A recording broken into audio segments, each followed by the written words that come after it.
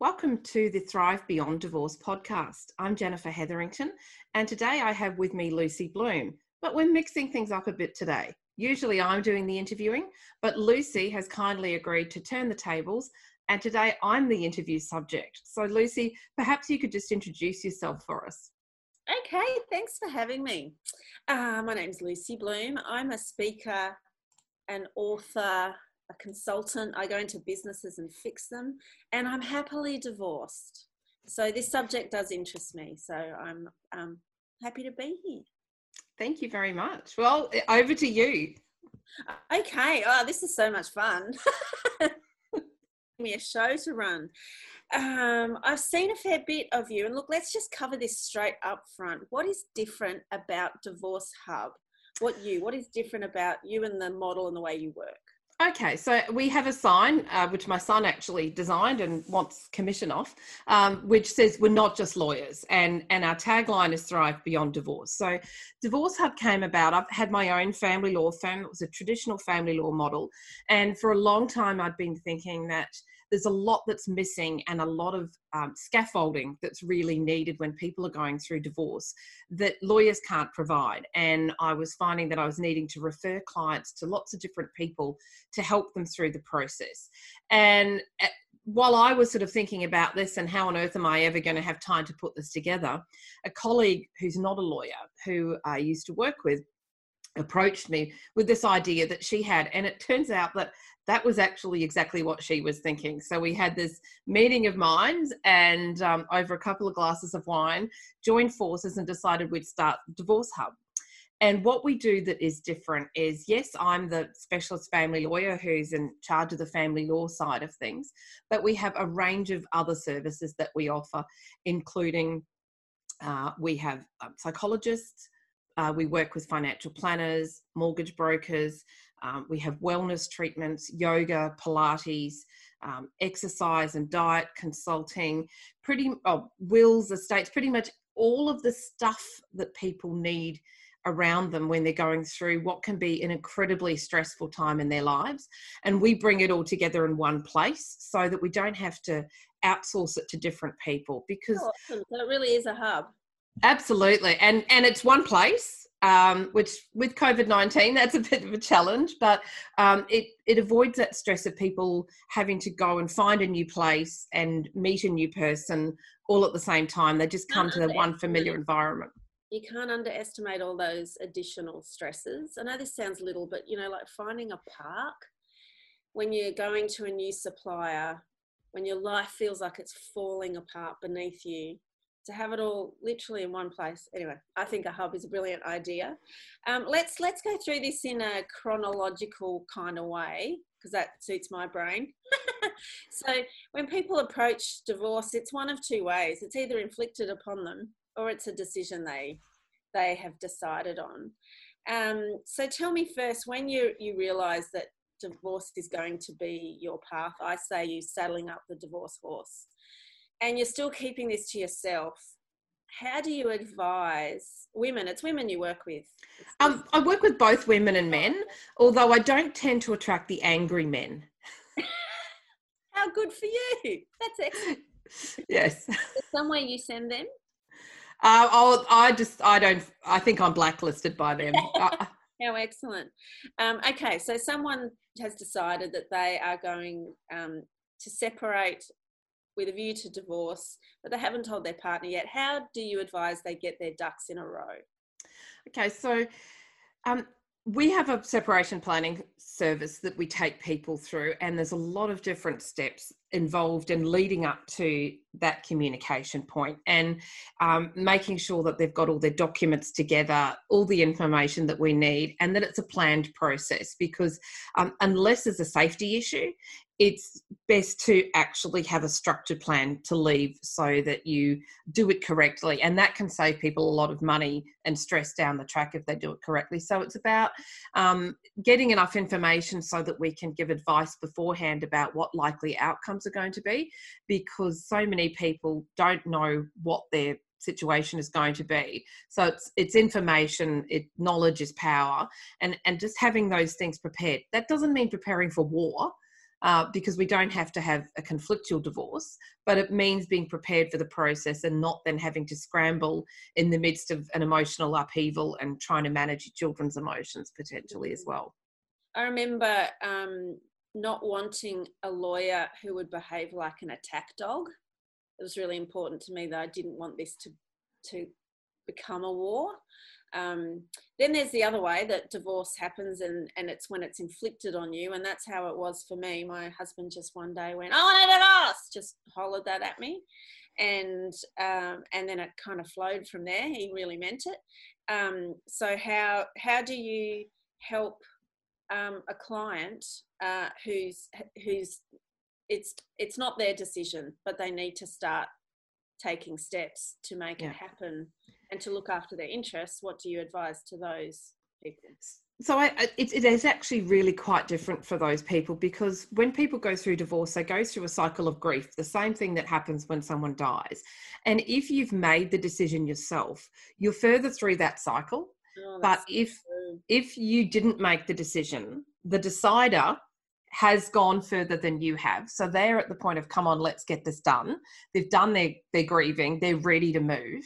But the person who's had it inflicted upon them is in all of that anger, denial, bargaining, all of those things that happen when you're right in the throes of grief. So what we really need to do is protect that person and help them to make sensible decisions or defer decisions until they're ready to be made, and to try to just get the other person to be a bit patient and wait, because we don't want people to make decisions in the height of grieving when they're not going to be acting in their own self-interest and are more susceptible to believing the other party's nonsense, let's call it. So true. Yeah. So for us, it's about providing that emotional support and working out. Yeah. And I need lots of reassurance. And what I'll do because of the nonsense. Yeah. And what I'll do with people is break it down into small steps. If you go away and do this, I can take care of X, Y, Z, A, B, C, D. Just do this bit for me, and then I can take care of the rest. But if it gets too hard for you to do that bit, we can take that back. It'll save you some money to do it, but let us know if it becomes too much and we'll take it back. So it's really about pacing is really important. And for me too, I was pretty desperate.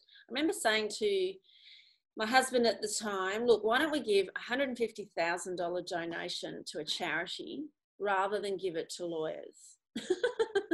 Because I thought we're going to just give away our wealth fighting with each other.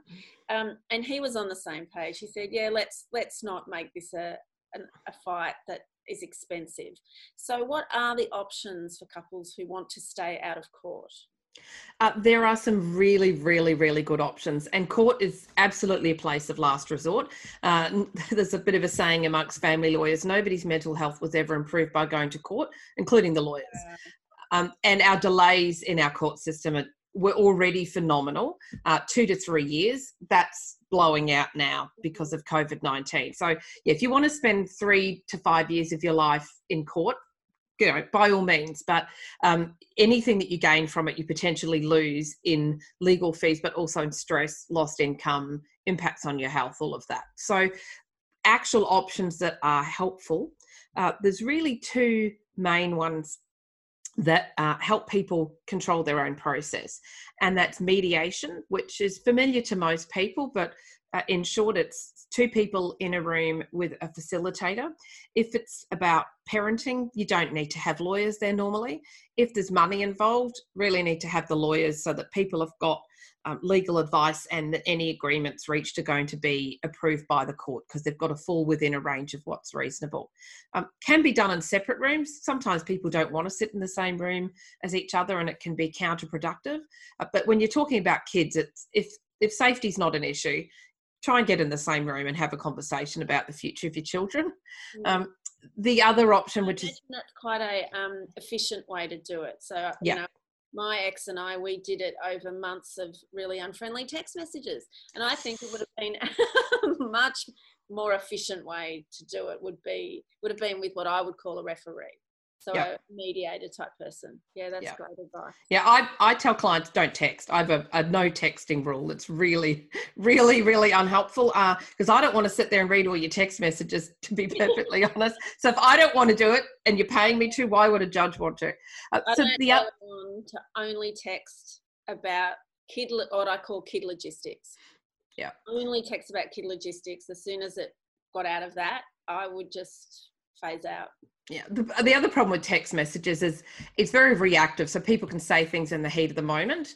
So I like people to pause, think about it, and let's send an email instead. And maybe we need to save that email as a draft, walk away, have a cup of coffee or a glass of water, not alcohol, and then come back. Good advice.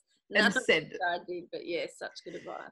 Yeah. So the other process option, which is really helpful for people to control their process, is called collaborative divorce or collaborative practice. And that's, I guess, an expansion on mediation. And we bring in an interdisciplinary team. So really great for people who've got businesses, because we can bring in a neutral financial specialist who can unravel what's going on there. Sometimes, a lot of the time, one party has a lot more financial knowledge and control than the other.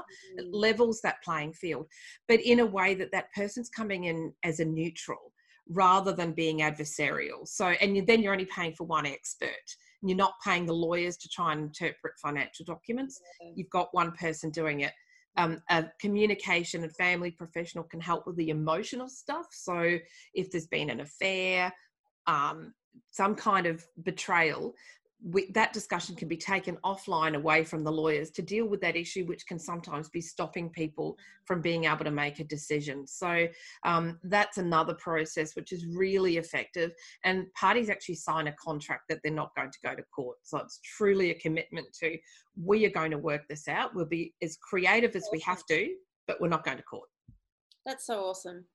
In a lot of couples that you referred to, that imbalance in the financial literacy, and for lots of couples, rightly or wrongly, one person in that couple is the main breadwinner or earns a lot more than the other. So what if your ex is the one that really is in control? What if they're the breadwinner, they're the one with the fabulous future income, and they also control everything? So they know how the mortgage works, and they know who your financial planner is, they know the passwords to everything. What's your advice to the person who's on the back foot on a financial? I have a lot of clients in that situation, particularly at the moment. And the first thing I do is normalize it for them. But it's actually quite normal for one person to make the financial decisions and the other person to make the parenting decisions, because that's part of the unspoken delegation that happens in a marriage. Because you can't sit down and have a meeting every single day about every single issue, and people just fall into their natural roles. And after separation, tensions arise when one person tries to get into the other's role, which happens if there's kids and money. So it's about information, making sure that we've got the information. We bring in a forensic accountant if we need to help our client interpret the business documents and get an idea of what is this business worth, what's going on here, explain this to me, and getting information that the other party's obliged to provide, and we have the knowledge to understand what we're looking for, and offering some reassurance and knowing what to dig for, and getting that information together. If there's a lack of access to funds, we can also help with that. So a lot of people don't realise that there's an option to apply not just for child support, but for spousal maintenance. And I see people commenting, we've got no property to divide, we don't need to do anything. But if there's an income stream, then people can actually get an ongoing order for spousal maintenance in the absence of there being enough assets to divide. So that's one way. And some of my clients work with legal finance providers where they don't have access to funds to progress a property settlement, but they can borrow from a legal finance provider who gets paid out of their settlement at the end. Great advice. When we first split, I took 10 grand, my ex took 10 grand, and then we agreed not to touch the rest. we didn't just agree. We went to the bank and made everything double signatory. Good. And that gave us, each a bit of cash flow. And for the first time in my adult life, I opened a bank account in my name only. So I now tell my kids, you never give up your financial independence. But was that a good plan? Did we muddle through that okay? We gave ourselves a bit of cash flow, but then we closed the rest of things up. And we weren't unreasonable. If something needed to be paid for, we just double signed. Yeah. But was that a good step? Absolutely. Both people need access to money, and some friends, family, Facebook fools will tell you, take all the money in the joint bank account. And that's just antagonistic and aggressive and guaranteed to cause a war. It's like throwing oil on a fire. How to annoy your ex-partner 101, take all the money. Taking an amount each, or taking half and leaving half for the other person, or if it's a large sum, doing as you did, take enough each and then lock the funds down to protect them. Because once that money's gone, I can tell you it's gone. If somebody decides in a post-divorce fit of peak, well, I'm going to go and, take a round the world flight, we'll be able to do that eventually again one day, or splash some money on, fine dining or, whatever. You can't get those things back. Sorry, what was that? Fancy lingerie. Yes. Those sorts of things. You can't get those back. If someone goes and buys a house, well, that's still part of the property pool if it was purchased after separation. But if they buy jewellery, its value is, about a quarter to a third of what you pay for it. So protect the money that's there, but be sensible about it. And one thing people forget is that if they've got direct debits coming out, got to make sure that they're covered somehow. Yes, or cancel some of them. I remember we stupidly had two policy life insurance policies, two of them that were still coming out of our accounts. That took me a year to get to the bottom of. Costs, reducing legal costs. I imagine the hub reduces some of those, or certainly the running around. What are your tips for reducing legal costs? Because we've all heard horror stories about cost. The divorce cost me $200,000, that kind of thing, which is why I said to my ex right at the start, let's not do this the expensive way. So what are the ways that people can reduce costs? So there's quite a few ways. One is to talk to the person that's the most relevant person to talk to. So that's why we have counsellors at the hub, because I'm a very unqualified and expensive counsellor. Counsellors charge about half what I do, and they're much better at it. So don't use your lawyer as a counsellor, because it just doesn't make sense. But you're desperate to talk to someone. So I remember the very first lawyer, I did make one or two calls to lawyers at the start of the process, and I blurted out all this stuff the lawyer did not need to know. Yeah. So that's such good advice. You got to tell the right professional. Yeah. Well, we need to talk to someone who knows what they're hearing. We also went a step further with the Divorce Hub, and my partner is actually our client support manager, and she will chat with a client without charging them, just to check in and be the hand holder, the buddy, just that sounding board when they're just at the, what do I do? And she'll say, okay, well, you need to talk to Jennifer, or you need an appointment with the counsellor, and she'll triage it, but they can have that chat without it costing money. And that's a specific service that we've developed. But generally speaking, don't ring up every 5 minutes to have a chat. And don't send 3 emails. Sit down, work out what are your questions, what are your burning questions, make a list of them and save them up and send them. And I love a numbered list. Send me an email with 10 questions and then I can answer with the same numbers. Boom, we're done. So it's about, lawyers either charge by time or by words. And if you restrict both of those, then you'll save your legal costs. So, save it up. That's with any supplier. I look after the strata in our building, and so I need to do all the communication with our strata company. And Monday is strata day. I have decided for myself I only communicate with them on a Monday. So the rest of the week, I gather the questions, and then I send one email on a Monday. So if that works for me with all my suppliers, it might work the same with a lawyer. Is just choose a day, and that's the day that you pump out all the questions you save them all up and send them to your lawyer. It's also about being really organised with your documents. And if you come in, I've had clients come in with a folder and there's just, they've had a case already and there's just a mess of papers. And I say, well, where's your latest court order? And they can't actually locate it.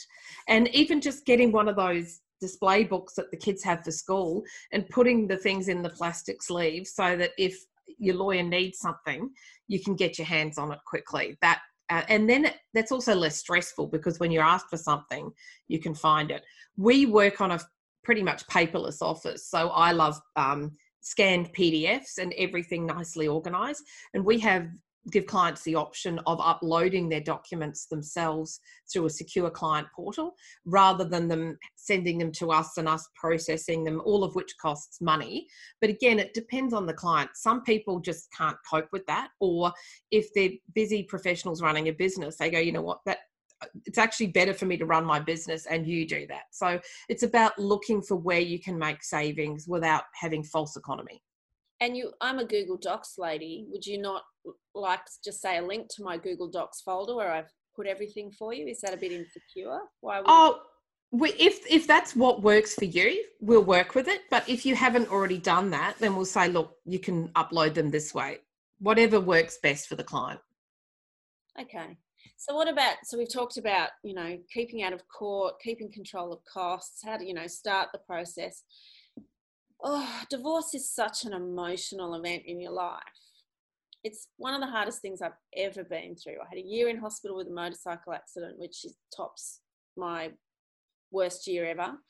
And then the year I was divorced was my next worst year. It has such an emotional impact on your life. So what's your advice on how to protect yourself emotionally and how to limit that emotional impact on your life? I'm also divorced, so I get it. And my partner is as well. So my business partner. So we get that it is really, really tough. And I think it's about understanding that this is going to be different and you're going to need to do things differently to get through it and finding something that works for you. For me, I took up yoga and running. And that was how I just got my headspace, looked after myself physically, but also emotionally. And I'd go and in the middle of the day, I was going through my own divorce and doing other people's divorces as my job. So my lunch times, if it just got too much, I'd pop down to the gym and do a 40-minute yoga class and go back to work. And that was just that time that I could just stop and get away from everything and breathe. So that was really important. And using counsellors, I really am so happy when a client is using a counsellor because there's a lot of stuff to process. And I wish more people in Australia would use counsellors. Women seem to be more open to it than men, but the people who get through their divorces best are the ones who are doing that talking with someone who is not emotionally invested in it. Talking to your friends is one thing, but then they're biased. And it's the blind leading the blind. But you need a good gas bag, and you do need to check for the answers in the bottom of all your wine bottles. And your buddies are the best, the best people to do that with. But it is the blind leading the blind, and you're absolutely right. They're totally biased. But you also want to make sure that you still have friends and family around after your divorce. And if all you do is talk about your divorce, they're going to get sick of it. They actually want to be uplifted. And I mean, I had a friend who all she would talk about was her emotional woes. And it got to the point where it was really draining me. So again, make sure that you've got an outlet where you can get some closure on those things aside from your friends. And don't sit at home having a pity party. You've got to get out and be active, even if it's a walk around the block. Yeah, so true. I was lucky. I had a friend just going through the same stuff at the same time as me. So we could bore the snores out of each other and we got through it together. And we're both 5 years post disaster. And so we barely talk about our exes anymore. Yeah. One of the things I do recommend to my friends as they start this process is to do their best to try to avoid revenge. Because I think that flows through everything, the money conversation, the emotional stuff, because revenge feels disgusting. Revenge is like, I think there's quotes out there about, you know, when you take revenge, it's like drinking poison yourself and hoping it'll kill the other person. It's really bad for you.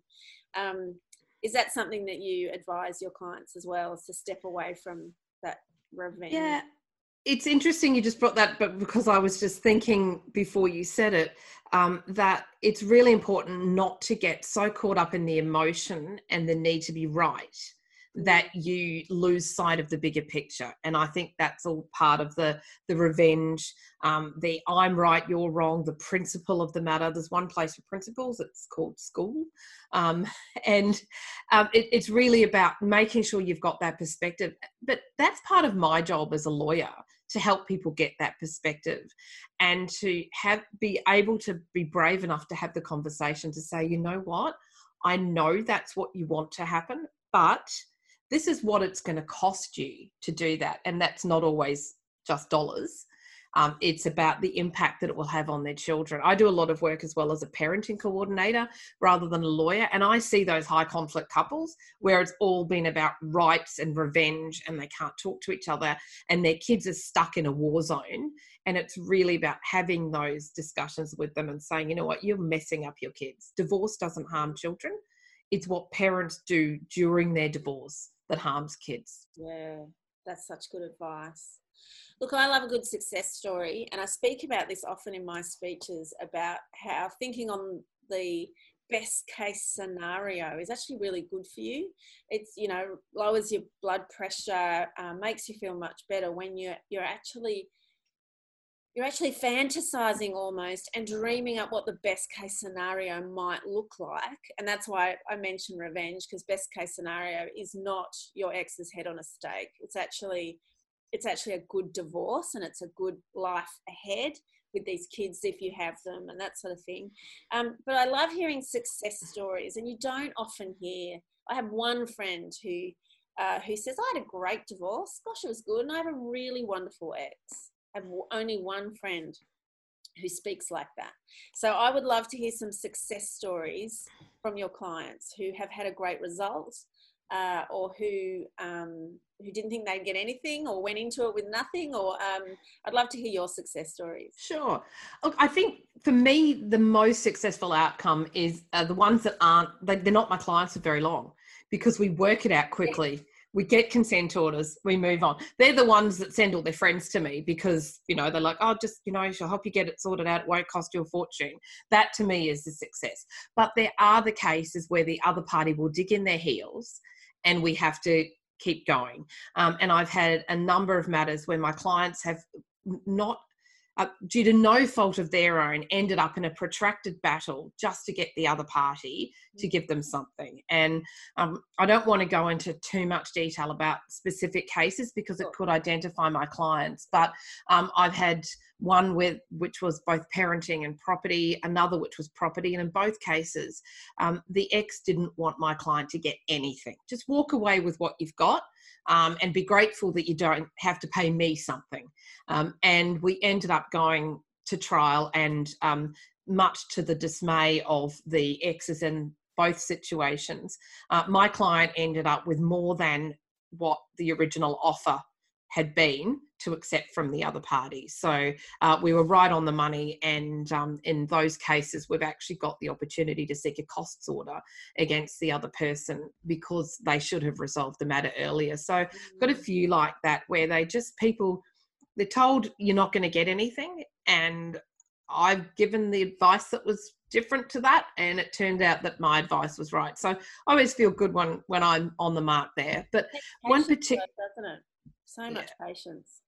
Yeah, and it's really tough, and it's difficult for the client because it's a long road for them, and they're putting a lot of faith and trust in me in that situation. You mentioned, oh no, keep going. Yeah. Oh, I was going to say a different example of a lovely story. This one just makes me feel kind of warm and fuzzy inside when I think about it. And favorites. So I had a few years ago, I had a matter, and we did this as a collaborative divorce.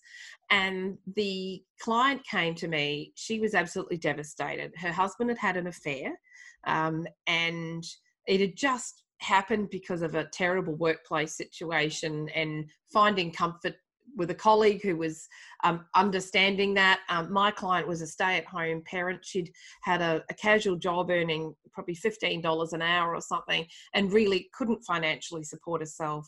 Everything was reliant on the husband and getting his very good superannuation policy when they retired, and they were planning for the retirement, and suddenly, boom, there's an affair. He says, I want to leave. And she says, but we had this life plan. We've been working towards this for 35 years. What am I going to do? And we worked with that couple in a collaborative process, and we had a neutral financial professional. And one of the questions that he and I asked her was around her values and worries around money. And I'll never forget her saying, I'm worried. And it kind of came out in this blurt of emotion. Once we really, really pushed, it was, I'm worried I'm going to end up the little old lady walking the streets with all my worldly goods in a battered brown suitcase, and that's going to be my life. And she was truly fearful that she was going to go from this wife of a successful business person to living out of a suitcase on the streets. And it's a really real fear. You know, women over 55 are the largest group of homeless. Yep. And she was about, I think she was about 58. So we worked with her with the financial neutral and an independent financial advisor, so that when she got her settlement, it could be structured in a way that worked for her. So we resolved that matter. We had a lovely meeting where she actually told her husband that was her fear.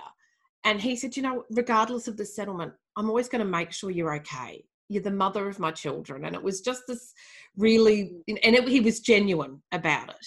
Anyway, because she's got the financial advisor, she doesn't need to worry about that. So fast forward about, I think, 4 years, the financial advisor that I'd connected her with invited me to a lunch, which was their update at the Hilton Hotel ballroom with all the clients and the update on the market and how wonderfully we've done for you. And she didn't tell me, but my old client was there. And she sat her next to me. I'm going to call her Mary. And I just went, oh my God, Mary, how are you doing? And she said, well, I've just come back from my 4th cruise, and I've got 2 more booked, and I've got my nice little apartment, and my investments are doing really well. I've connected with a group of women that I met on the first cruise, and we catch up and we go to the show, we go to theatre, we go to QPAC all the time. We have regular catch-ups. And then she sat there. This is someone who was just not across the finances. She sat there taking notes throughout the presentation in her little notebook. And I just went, wow, so my goal is to have people better divorced than they were together. Yeah. And she went from this woman. Hearing from you is that when things have worked out well in future, you should send your lawyer a note to say, hey, things have worked out okay. Yeah. Because you wouldn't hear a lot of that. You wouldn't get that, down the track feedback. Oh, I had one client who came in and she was moving countries, so she wanted to pick up her file before she left. And I said, look, how are things going? She was about 4 years down the track, and she said, oh my God, my divorce was the best thing that ever happened to me. He was holding me back. And I was like, okay. And she said, at the time it was really tough and I didn't want it, but geez, it's the best thing that ever happened to me. So now when people say they're getting divorced, people's natural reaction is to say, oh, I'm sorry. Look, I don't want couples to break up. I talk to people about counselling all the time. I recommend it to everyone. Try couples counselling. A lot of people won't go. That's their choice. But if things can't work out, it doesn't have to actually be the end of your life. Yeah, it doesn't. I describe it like a gallstone. It's really painful at the time. It sucks hard. But life is so much better afterwards. And that's where I'm at that stage, 5 years on, I'm happier than I ever imagined I could be. I hadn't realised just how deeply miserable I was for 2 whole decades. Yeah. So, and divorce became the gateway to a much better life. It was just a pretty painful gateway. It was like, like stepping on broken glass to get through the damn gateway. But it was... Yeah. it was such a positive thing. Now, you mentioned a couple of things there. You talked about financial agreement and parenting agreement, and people right at the start of the process won't understand what those separate items are. So just give listeners in a nutshell how property settlements are actually worked out. Sure, because that's a really important piece. Yeah, so there's a process that's sometimes described as 4 steps, sometimes 5. The first is to establish whether or not there should be a property settlement. And in most cases, the answer is yes. There is a small percentage of cases where the courts determine that that's not appropriate. Most people, if they've got, a 20-year marriage, a couple of kids, and they've got shared assets, that they're going to get the tick. It's a very rare case that doesn't fulfill that criteria. So I don't really want to go down there because there'd be very few people listening that would fit in that category. So then we have to identify and value all of the assets. And the important thing that people need to be aware of is that everything's divided as at the date it's being divided, not the date of separation. So if you take 2 years to do your divorce, it's the values in 2 years' time of whatever exists in 2 years' time. So if somebody goes out and buys another property, that's in the property pool. If someone gets an inheritance, that's in the property pool. Yeah, right. Okay. So people want to draw on a line in the sand at separation. If you want to do that, then do your settlement quickly, because so much can change. Property values can go up and down. It's, we usually say, look, don't muck around. Looking at what our property pool is, superannuation goes in, everything goes into that pot. Then the next phase is to look at the contributions that have been made towards that pool of property by each party. And this is the one where people get a little bit confused, because often in a long marriage, that contribution is seen as being equal or 50-50. And this is where there's a myth around Australia that property settlement's 50-50, and it's just not. Often the contributions are seen as 50-50 because equal weight is given to the role of a homemaker as a breadwinner, which is the way it should be. But there can be variations on that if someone has brought in a significant initial contribution. Say they've brought in a property that's enabled other properties to be purchased because of the security, bringing in a valuable business, farming families, often the family farms brought in. So those things can swing the contributions to a greater percentage to one party. Same thing with the inheritance, that can swing it. So even though the inheritance is in the property pool, if the person who inherited the money or whatever it was gets credit for that on the contributions. So if everything's equal, you get together when you're 20, you both got nothing, you work hard, you don't get any money from family, you just do the best you can. Most of the time, those contributions will be seen as being 50-50. There's a next step, and this is an important one, and it's where an adjustment can be made to that contributions-based percentage. And that's to take into account things like people's age, their health, and most significantly, their income and earning capacity, and the effect that their marriage has had on that. So, for instance, I've had quite a few clients over the years who, at the beginning of the marriage, they were teachers or nurses. They stopped to have the kids. Now they'd have to go back to university to be able to re-register and do their old profession, and they'd start at the lowest pay grade in some situations. So I had a client who was a nurse educator, which is one of the highest levels, and she would have gone in as pretty much an enrolled nurse. And so whereas the husband had built a career, she'd supported that by looking after the kids. So it's not just earning capacity, it's how the marriage has impacted that. If you're married for 5 years and you start out with one person a millionaire and the other one a waitress, 5 years later, if that's still the situation, doesn't mean there's necessarily going to be a massive adjustment because you're in the same position you were when you started. It's really to take into account the fact that over the course of, say, a 20-year marriage, people do things with their careers for the good of the family, and that needs to be taken into account. So there's a percentage adjustment can be made at that stage to that overall contributions-based entitlement, and then we get an overall figure. And most lawyers will give you a range because there's a range in which the court says a reasonable settlement can fall, because not every judge will give you the same result. So most lawyers, if they're doing their job properly, will give you a range within which your settlement should fall. And then it's how do we get that? How much is going to be super? Are we selling the house as one person, keeping it and paying the other one out? How do we get that percentage? I see. And then there's the parenting side of it. So you've worked out the property settlement. How does, I understand that you can't play off, you can't use one to play off the other. So like, I'll give you an extra million if you give me the kids. Like, you can't play them off each other. They're very separate agreements. Am I right? Yeah, people try though. Sometimes where I see it happening there is people will want more time with the kids, and the parent who is less financial might say, well, I don't want to give them more time with the kids because I'll lose child support. So sometimes they'll say, look, what's more important to you here? And we'll do a child support agreement to sit alongside a parenting plan so that the money is taken out of it. People can do a parenting plan or they can do a consent order.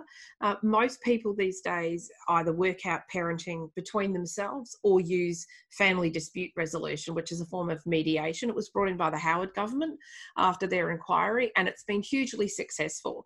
And you can't go to court to argue about your kids unless you've done mediation. You have to get a certificate. There's a limited range of exceptions where there's family violence or abuse, that sort of thing. But generally speaking, you have to mediate about your kids. You've got to talk about them and try and work it out yourselves before you ask a stranger to do it for you, which is really quite sensible. Yeah, that makes sense. Is there anything about the process, the whole divorce process, that isn't sensible, that you just go, there's this weird quirk that's the dumbest thing ever? Is there anything that isn't fair, that's dumb as hell?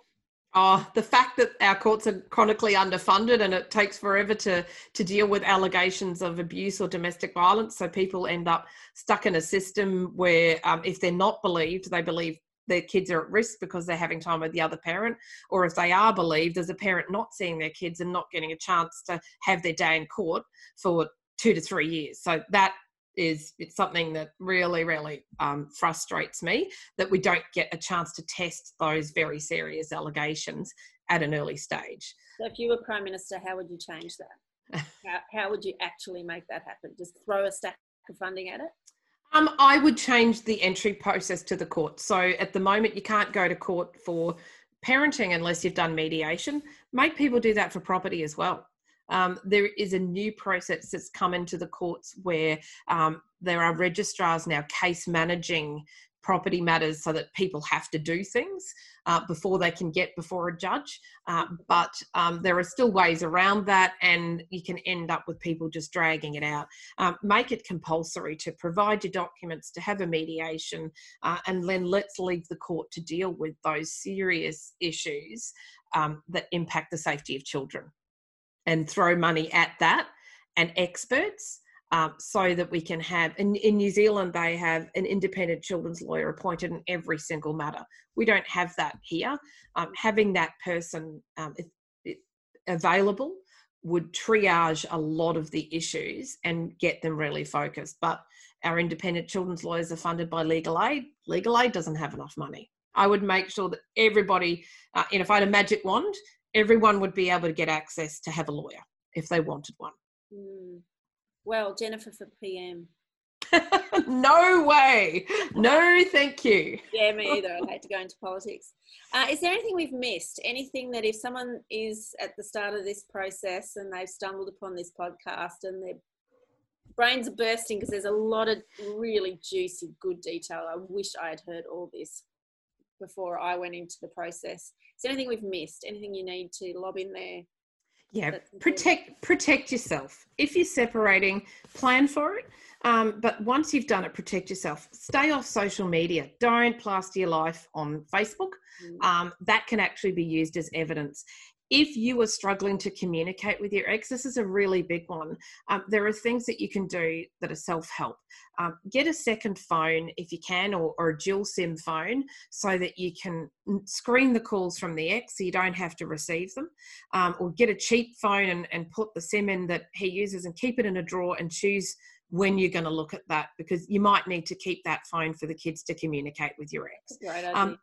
Another thing that I tell everyone to do, it's something I did myself, is get a new email address and give that to the people you want to hear from. Your mum, your dad, your family, your best friends, your bank, and your lawyer. And let all the spam, all the newsletters that you subscribe to and the messages from the ex go to the other one.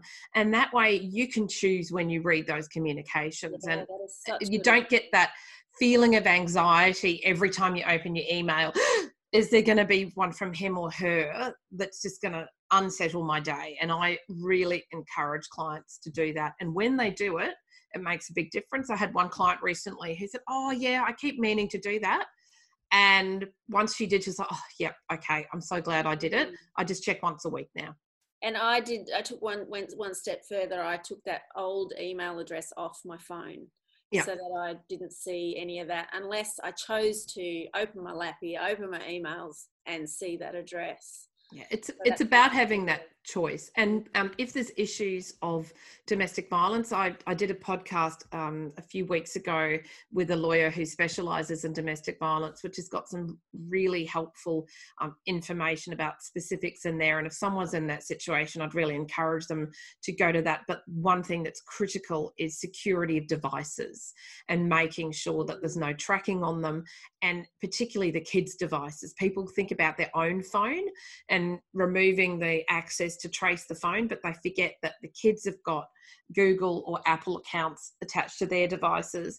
And if someone's in a safety risk situation, they can be found through the kids' devices if they're not also wiped. Such good advice. I fell for that one. And lots of couples do this. They have their phones on the same bill. So husband, wife, same bill, because for us it was put through our business. And I didn't realise that when we separated, he was the name on the account, and he had every right to not let me keep my old number. Now, that wasn't too big a deal for me, but I have a friend who it completely destroyed her business, that her ex just refused to give her number. What my ex did was, and I didn't realise this, was he could look up and see who I was phoning and see which numbers I was texting a lot. And another thing was the e-tag in my car. We both had e-tags on the same accounts, and he was looking up where I was using my e-tag and where I was driving often. This was long after we separated. He was still keeping an eye on where I was going, and then would use that information against me in arguments. It was horrible. So I should have very early on. And he graciously gave me my number, and I got to put it on my own bill and keep all my contacts. But I hadn't thought of that. The e-tag and my phone should have been moved onto separate bills. EFTPOS transactions are another one. We're so quick to tap and pay, and that shows people where you're buying things. And I had one client who was mortified. She had to hand over her bank statements, and she didn't have a credit card. She just had her savings account, and she did stuff on EFTPOS. And she said to me, can I black stuff out? I said, no, you can't. We've got to produce them. And I said, okay, tell me what's going on here. And she was absolutely mortified. She said, I went to a hen's party a couple of months ago, and I got tasked with going and buying the naughty gift. And there's a transaction on there from an adult store, and he's going to see it. And she was just absolutely mortified. So I said, that's a funny example, but there are situations where safety can be compromised by that. So if you need to be judicious about how you're using your cards, because that can be used to find out information about you. All such good advice. Wonderful. This has been a really good chat. And I think if people are right at the start of that process, there is so much good stuff here. One last question though. You're based in Brisbane, but you can look after clients all over Australia? I have clients in Yeppoon, Perth, Sydney, Melbourne, everywhere. Generally, a lot of the time that I spend with clients after our first meeting is on the phone or by email anyway. Yeah. And we use Zoom a lot, and I mean, everybody's doing that now. It's really changing the way that family law is being done. But I also, when we can fly interstate for meetings with clients and chunk in a block of meetings at a time. So yeah, we may eventually have offices in other cities, but right now, all plans for expansion into other states are dependent on the opening of borders. Yeah, of course. And now, can you sign documentation digitally now? I know that Yeah. plans and stuff, surveyors' plans can all be signed off digitally now. Yeah, the courts have relaxed the requirements, so we can actually use electronic signing. So we're using Adobe Sign to send those through to clients, and then we upload them to the court electronically. It's all working pretty well. We can even do transfer documents for settlements of exchange of property as well. Okay, great. Wonderful. Well, you're a very easy lady to interview. This has been a really... one thing that my family and friends will say about me is I do like to talk. So thanks for letting me. Oh, you're welcome. Well, thanks very much, Lucy. It was lovely chatting with you. No worries. You are most welcome.